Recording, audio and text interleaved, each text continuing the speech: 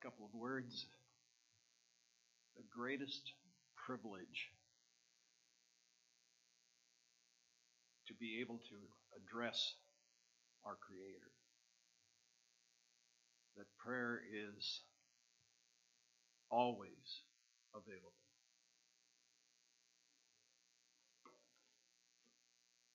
And I would, as we bow our heads and address the Lord, I'm going to read from Psalm 19, just a part of it. The statutes of the Lord are trustworthy, making wise the simple. The precepts of the Lord are right, giving joy to the heart. The commands of the Lord are radiant, giving light to the eyes. The fear of the Lord is pure, enduring forever. The decrees of the Lord are firm, and all of them are righteous. They are more precious than gold, than much pure gold. They are sweeter than the honey from the honeycomb. And by them your servant is warned. In keeping them there is great reward. But who can discern their own error? Forgive my hidden faults. Keep your servant also from willful sins. May they not rule over me. Then I will be blameless, innocent of great transgression.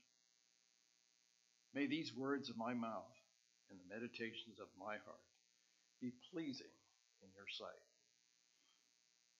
Lord, my rock and my redeemer. Father God, as we see your word printed on a page, those words come to life and face us as we live each day. And Lord, thank you that we can come and worship, that we can hear your word. Father, may we apply it to our everyday conversation, relationship, and deed. And Father, that our testimony will draw people to Jesus Christ, who redeems us. And we thank you, Father, for that path, that avenue of prayer to come before you, our hearts bowed, our pride put aside, and our love for you put into word. We ask you to bless the sermon this morning. Give Dan extraordinary ability to communicate to us, Lord, the lessons that we need to live the Christian life. And we say it in Jesus' name. Amen. Amen.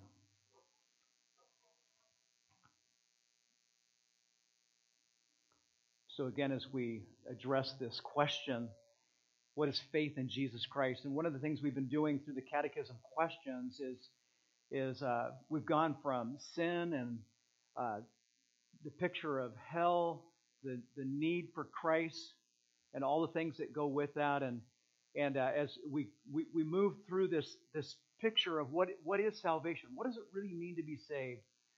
One of the things that I just want to throw out at you, you don't have to answer out loud, but have you ever considered just how big the word salvation really is? Just how big it really is. The word salvation.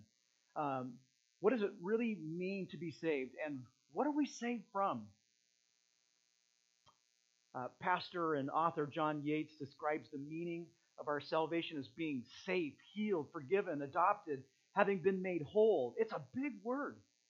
It means that we are restored in our relationship with God. It means that we are given life with God now, and we are also given the gift of eternal life with God in heaven. Dr. Wayne Grudem has a whole series or a whole section on salvation in his systematic theology, and he has a list, the order of salvation. I just want to read through it real quickly. Number 1, election, God's choice of people to be saved. Number 2, the gospel call, proclaiming the message of the gospel. Number 3, regeneration, being born again. Number 4, conversion. That is faith and repentance. Number 5, justification, right legal standing with God. Adoption, membership into God's family. Sanctification, right conduct of life. Perseverance, remaining a Christian. Death, going to be with the Lord. And last 10, glorification, receiving our resurrected body. The word salvation is humongous. It is big. It is God's amazing gift to us. It's not something that you and I can earn, even though many will try. It's not something that you and I can achieve, but something that you and I have the ability to receive in Christ. And we need to have this straight from the beginning, or we're going to be messed up in our view of salvation. Often, and I know me growing up for myself, that I had a very small view, if you will, of salvation. And the more I study and the more I learn, I am just blown away. I don't know about you. I am blown away every single day that I get into the Word and I read of God's salvation for me. Amen? I am just blown away by the word salvation, what it means to me and what it means to you and I, what it means to us as a church, what it means to us. But we have to ask the question, so what is saving faith?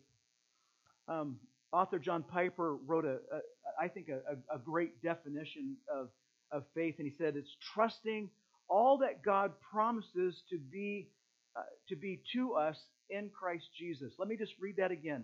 Trusting all that God promises to be to us in Christ Jesus. Well, I just want to kind of flesh through Dr. Piper's definition. Not that I am at the same level that he is at, but just some thoughts here. So let's just start with the idea of faith means trusting. Faith means trusting. Many people think faith means agreeing to certain truths, but faith means a whole lot more to that when it comes to saving faith. We know this because in the book of James tells us that even the demons agree about the truth of God, and they shudder. They believe that there is a God, and they shudder in James chapter 2, verse 19. But it's obvious that they do not have saving faith. Okay? So what is it that the demons are lacking? And here it is, trust. They lack trust. Demons agree that God exists, but they do not trust in God for their guidance or their protection. They are relying on Satan, not in God, to secure a satisfying future for us. One of the songs that we just sung talked about being satisfied in Christ. The demons are depending on Satan for that satisfaction. So the question is not just what truths do I agree with, but the question is, who do I trust in to secure that satisfying future for me? Proverbs chapter 3, verses 5 and 6 say this. It says, trust in the Lord with all your heart and do not lean on your own understanding. In all your ways acknowledge Him, and He will make your paths straight. So trust is so important. Trust in the Lord. So Proverbs 3, 5, and 6 tell us that trusting in God is is the beginning of our faith. That is where our faith begins. And so as we move from trust, or the question, faith is trusting, then we add the second piece of that, all that God promises to be to us. Now that's quite a statement there. Since faith means trusting God, then we have to ask, trust God how? How do we trust God? And the answer is that we trust God, that we trust His promises that are given to us in His Word. And that is so important for us as you and I go through each and every day. And one of the things that we are reminded of in the book of Romans chapter 4, verse 21, that Abraham is our model of true faith because his faith focused on the promises of God. And we find that, we see that, and it says in Romans chapter 4, verses 20 and 21, no unbelief made him waver concerning the promise of God, but he grew strong in his faith as he gave glory to God, fully convinced that God was able to do what He had promised. What an amazing passage as it spoke about Abraham and Abraham's trust in God. And what did God promise Abraham? That he would conceive a son and that would produce the nation of Israel. And it didn't come until Abraham was in his 90, and Sarah was probably close to Abraham was 100 and Sarah was 90. And so we find that faith centers on very specific biblical promises of God. And I just want to read a few for us as we move forward, because I think it's so important for us to reflect on the promises of God.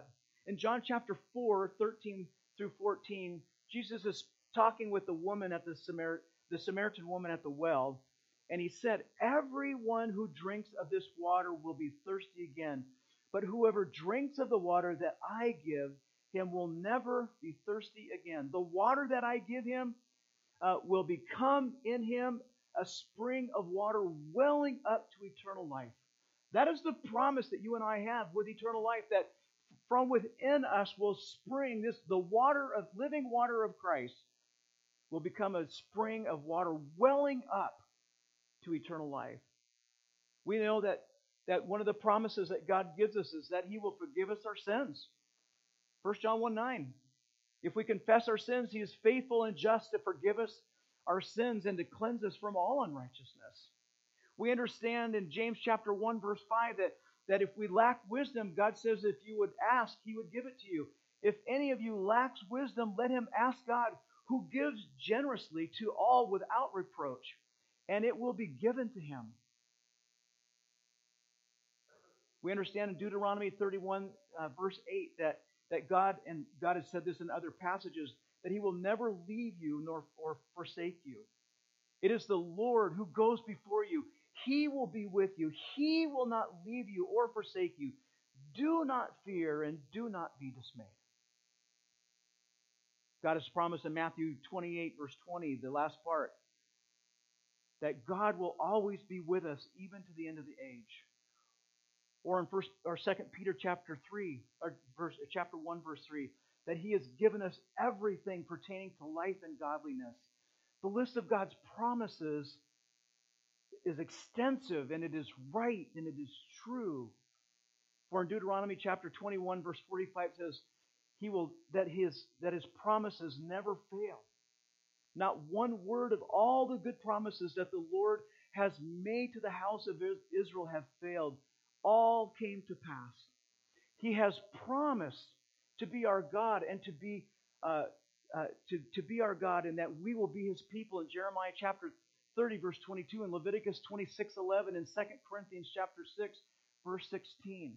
As we read through the Scriptures, we are reminded again and again and again of the promises of God.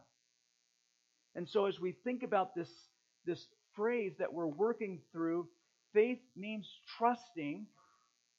Faith means trusting all God's promises to be to us.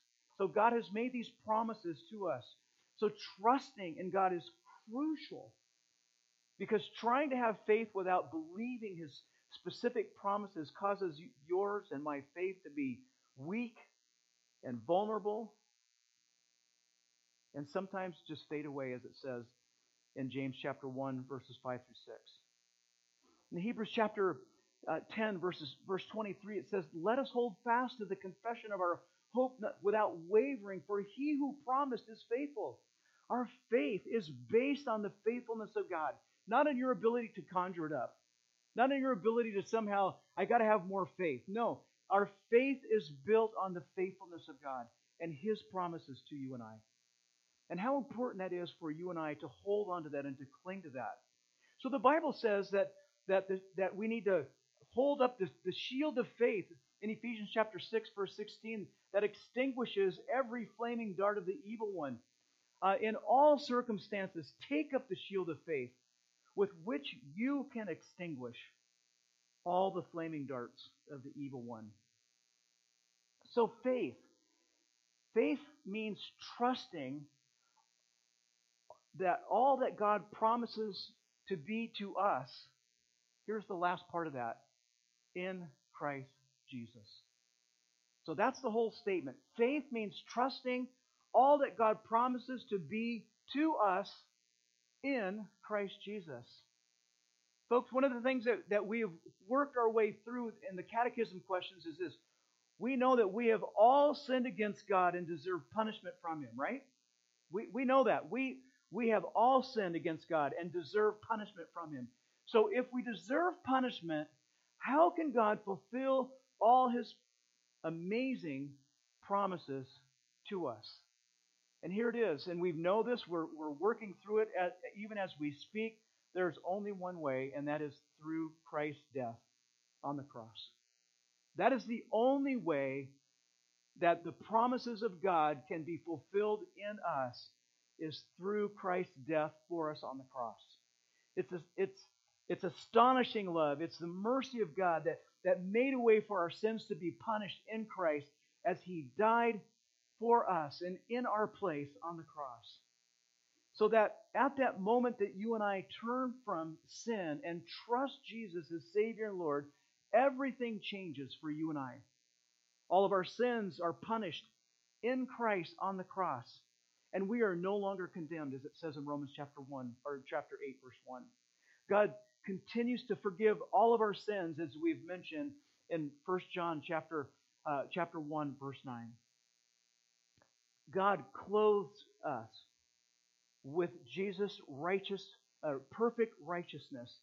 Even though we are not perfect, God sees us as having Christ's perfect moral goodness, as it says in 2 Corinthians chapter 5, verse 21.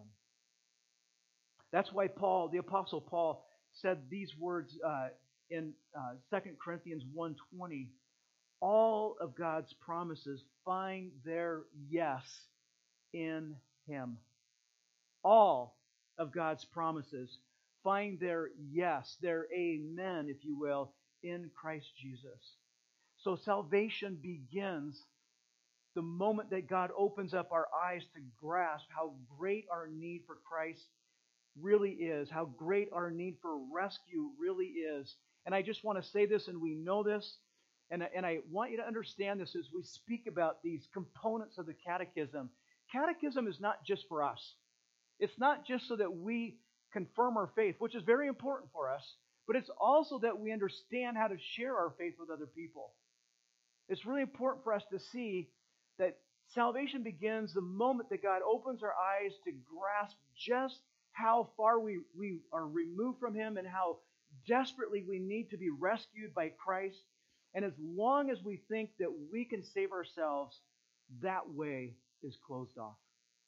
It is closed off. So being saved is like being in the midst of drowning and realizing that you can't save yourself and that someone else has to rescue you. And here's the tough part about being rescued from drowning. You have to relax and you have to stop fighting. Let me just tell you a story, okay?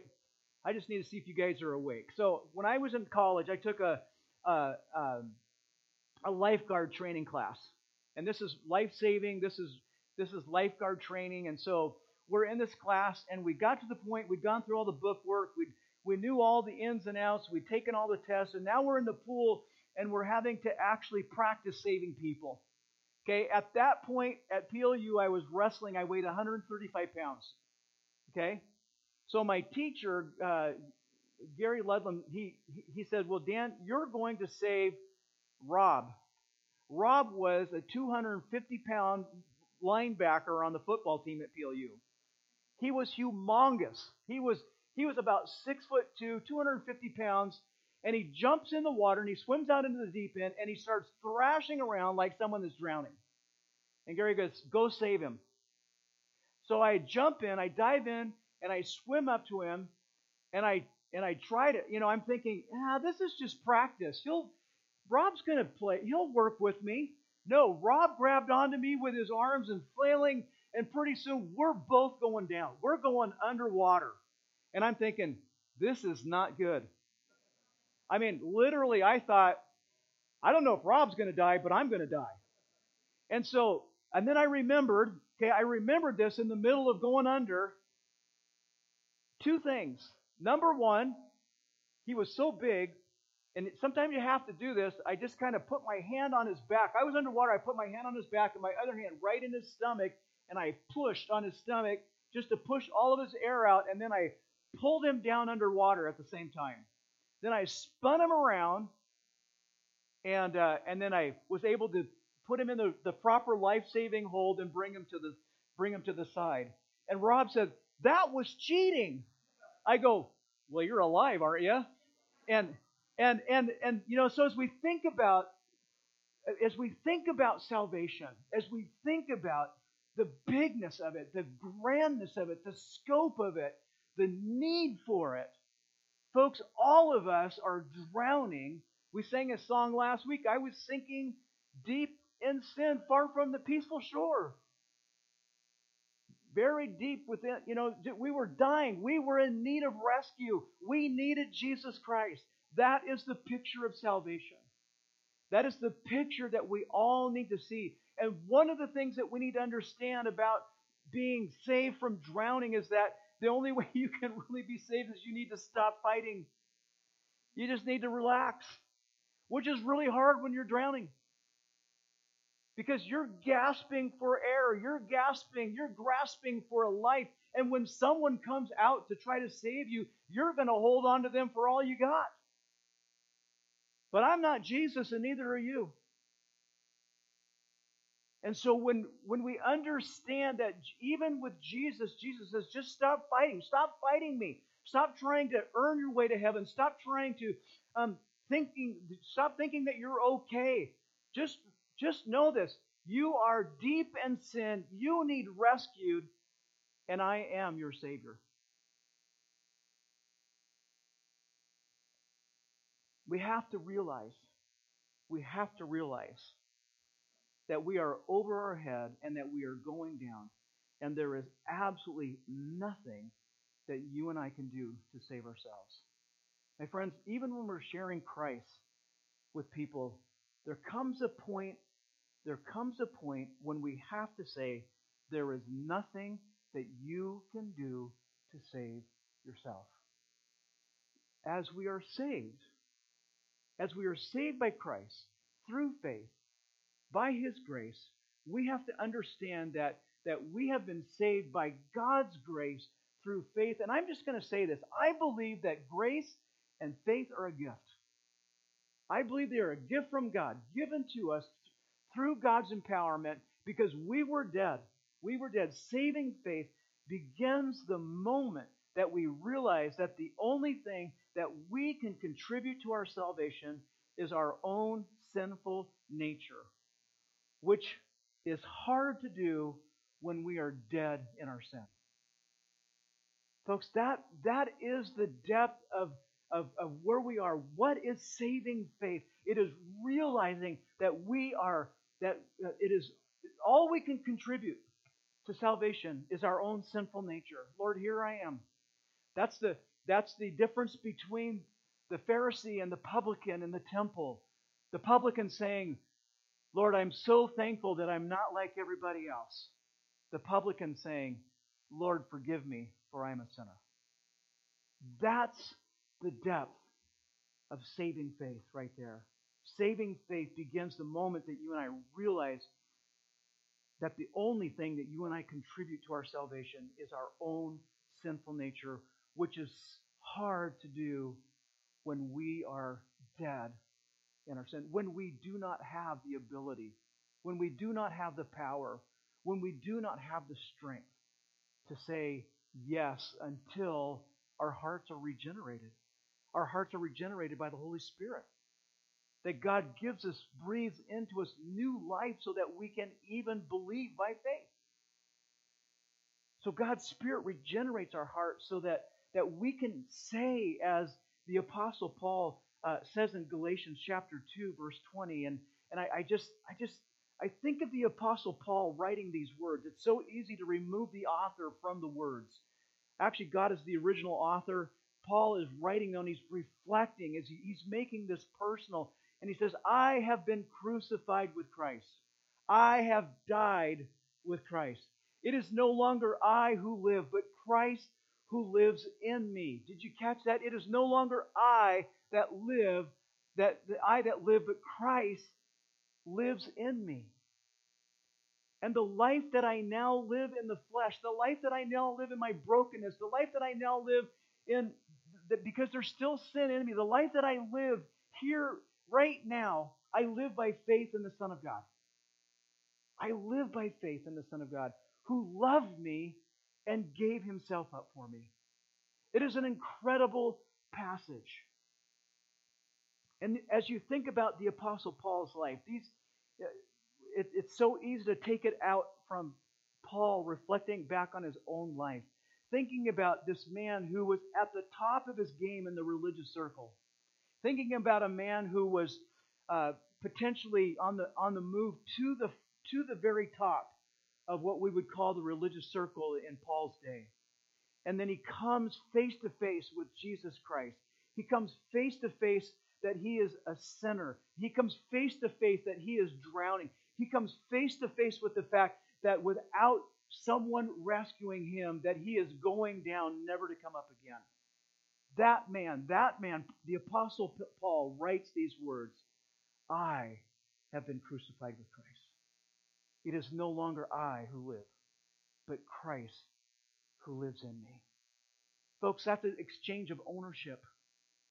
That's an exchange of who is at the throne of our lives, who sits on the throne of our lives. It is no longer I who sits on the throne of my life anymore, but it is Christ who lives in me. It is Christ who sits on the throne of my life. And the life that I now live in the flesh, the life that you and I now live in this daily walk that we live every day, just a closer walk with Thee, that walk, it is no longer I that live in the flesh, but I live by faith in the Son of God, who loved me and gave himself for me.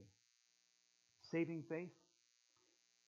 faith means trusting all that God promises to be to us in Christ Jesus. It's a simple message, folks. It's a simple message, but it's one that we need to be reminded of again and again and again. It's one that we need to remember, that we need to take to heart. Even as Jesus Christ said, as we spoke about last week at communion, Jesus gives the bread and the cup, and he says, do this in remembrance of me. Why? Because we forget. Why is that word even there? Remember. Because we forget. We need to be reminded again and again that saving faith means trusting all that God promises to be to us in Christ Jesus.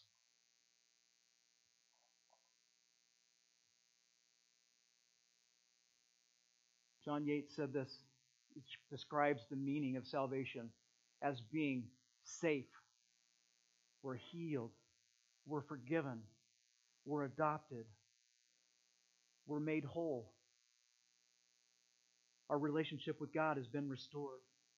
It means that God has given us life now, eternal life now, as well as given us eternal life to be with Him in heaven forever. That's what saving faith is. That's what you and I have the opportunity to uphold. That's what 2 Corinthians chapter 5 is telling us when we are ambassadors of Christ, that you and I are to uphold. We are to hold out for the world to see God through Jesus Christ our Lord. That's the faith in Jesus Christ. Let's pray. Lord God, we thank you for the opportunity to reflect on something that is simple, it is and yet profound. It is basic and yet very complex. Lord, it is there for us to receive. And yet, Lord, for some people, Lord, so hard to accept. God, saving faith that saves is in Jesus Christ our Lord. And we want to say thank you, Lord, for what it reminds us of. And Lord, how we are attached to all of your promises, Lord, from the Old to New Testament. God, all of your promises which point us to a Savior, which point us to Jesus Christ, who would ultimately die on a cross, which point to the fact that through Christ's death and burial and resurrection on the cross, Lord, that we, Father, by faith, through your grace in us, Lord, have salvation. And we just want to say thank you for that. God, thank you so much for the reminder of what is faith in Jesus Christ. And we ask all these things in Jesus' name. Amen. Let's just stand. We're going to just sing the chorus of Just a Closer Walk.